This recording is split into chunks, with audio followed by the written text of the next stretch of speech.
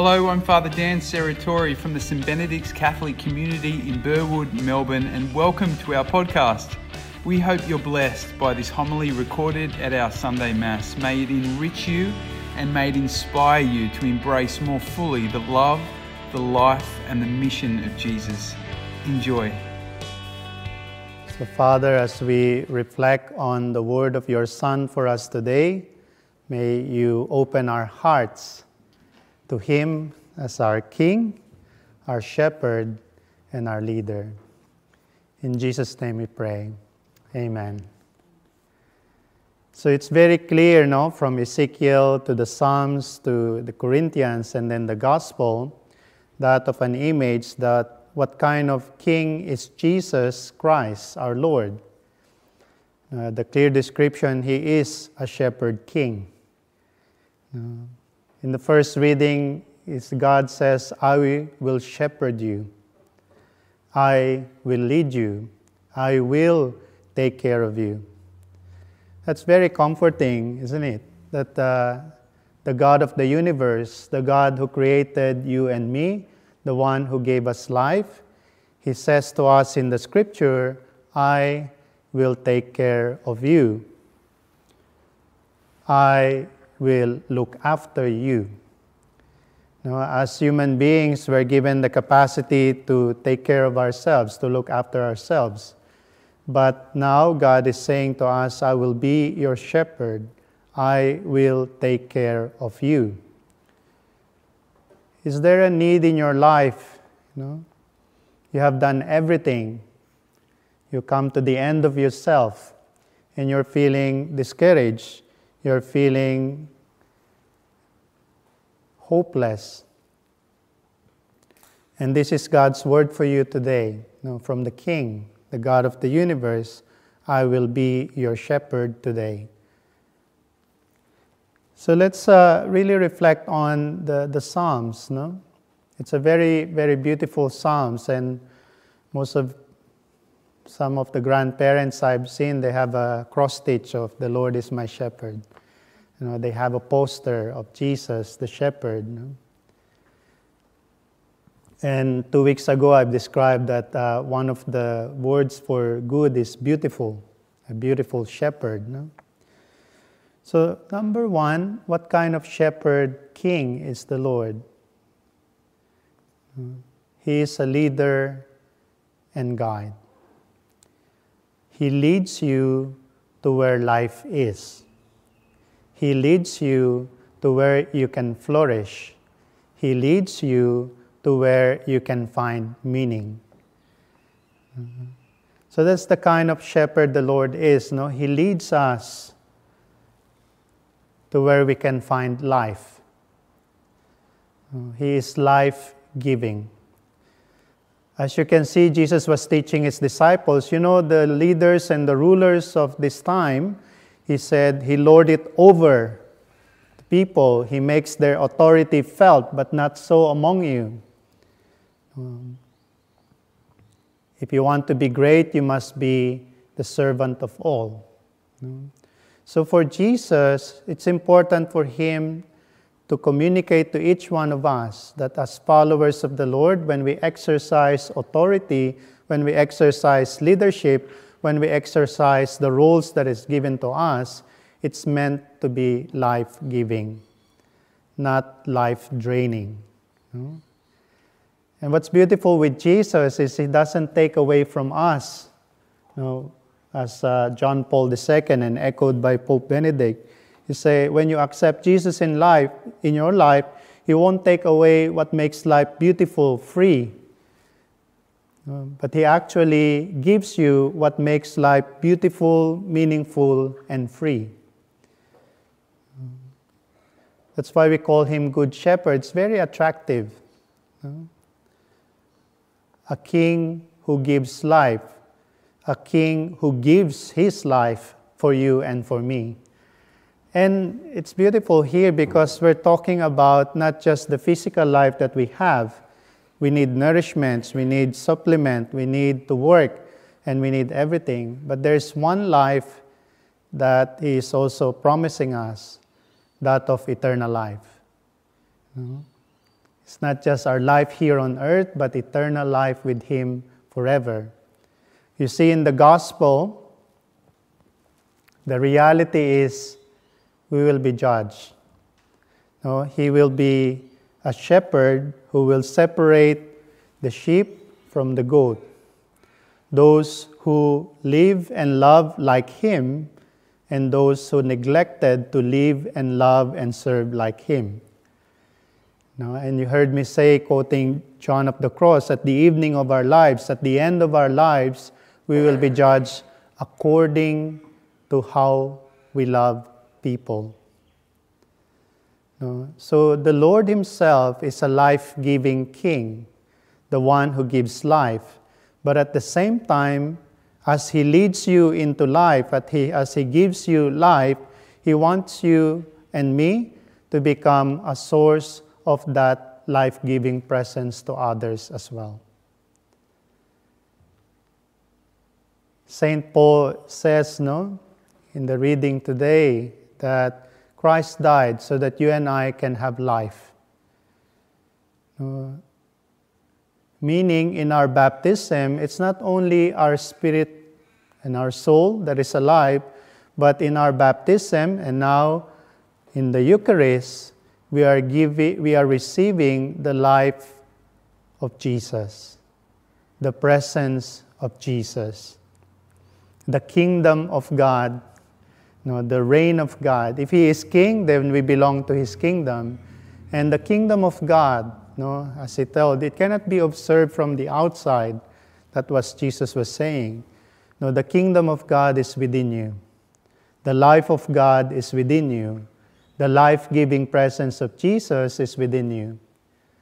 So as Jesus is for us a life-giving presence, then we can be that for others. So what do I mean?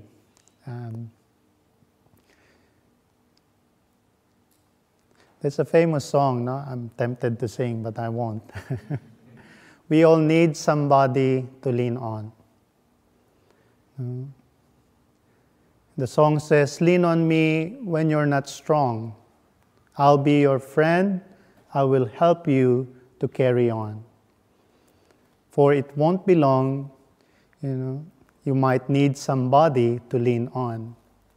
Now, how do we bring this to the life-giving presence of Jesus? As you lean on Christ, as you lean on Jesus' strength and life for you, you can be someone those who are in need, in turn, can lean on you. As you lean on Christ, as you rely on Jesus, as you lean on the Lord, then others can lean on you. The strength and the power and the presence of Jesus can be available for others because you have leaned on Christ. You have allowed yourself to belong to the kingdom of Jesus, the life-giving presence of Jesus. Just three things with this image of leaning onto Christ, and then some can lean on you. The kingdom of God, or the values of the kingdom of God, goes beyond our families, our culture, even the laws of the land. That's what we call the primacy of love. Justice demands that you do what is right. But love goes beyond justice. Why? Because it's greater than just doing what is right. It's generosity. It's kindness. It's perseverance. It's endurance. It's bearing the pain for another person. And you can only do that if you choose to allow Jesus to strengthen you, to transform you Himself. So that's the first one, is that the strength of the Lord gives us the power to love beyond what is just expected of us. To go beyond the pain, to go beyond what we lost for the sake of loving another person. Secondly, how people can lean on us is that we have embraced our own weakness. If we have embraced our own sinfulness, our own need of the strength and the mercy and the compassion of the Lord. Because if you're still relying on your hard work and your discipline, it will come to a time that even that cannot sustain you. And all you can say is that, help. Please, Lord, help me. I've tried and see what happened. If you experience yourself the need to lean on the Lord, then you are on the journey of becoming an instrument of strength, of life, so that others can lean on you. Lastly, so you can be another person that can be leaned on, that it's a choice. You have to make a choice and to act upon the choice. In the gospel it says, you feed the poor, the thirsty you gave drink. Those in prison who are sick you visited.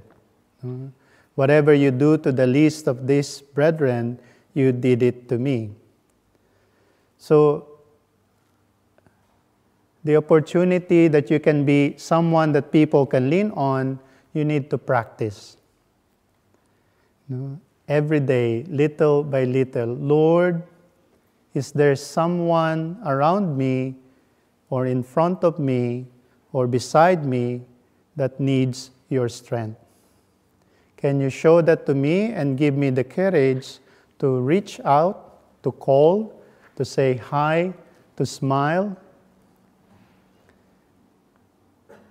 And then when they share their stories, their problems, their situation, and all you can do is say, look, there was a time in my life where I am hopeless, when I am lonely, when I am tired, when I am overwhelmed. Then I have accepted Jesus in my life, and I found Him as a king, a friend, a leader, a guide that I can lean on. So it's not you who will solve their problems, but you are actually introducing them to Jesus. But you have to practice and start small. Maybe start with your family, start with your friends.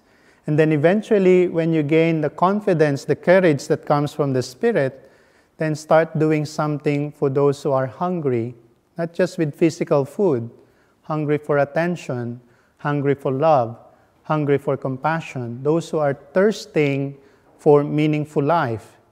They have tried everything in the world, but you still see them sad and lonely and isolated and say, there was a time in my life that I was like that, but I have tried Jesus and I'm on the way,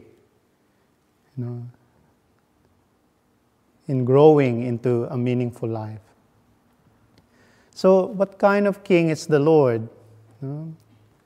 He is a life-giving king. He died on the cross so that you and I can have life. You see in the Good Shepherd song, he invites you to a banquet. He invites you to a feasting table in the sight of your enemies. That's very weird, isn't it? But what the text is saying is that if you focus on the shepherd and not on the people and the problems that overwhelm you, it's like a banqueting table. But you have to stay on the table. We have to feast on the table. The challenge for us is that we seek life somewhere else. And I've experienced this. I'm preaching to myself. until I encountered Jesus in my life. And I said, this is a feast, and I want to feast forever. So He is a life-giving King. He leads you to where you can find life. Secondly, that He is a leader for you, a leader that serves you, a leader that comes to you when you are in need, a leader that you can lean on. And lastly, if you and I are followers of Jesus, if He is truly your King, then as He is for you, you can be for others.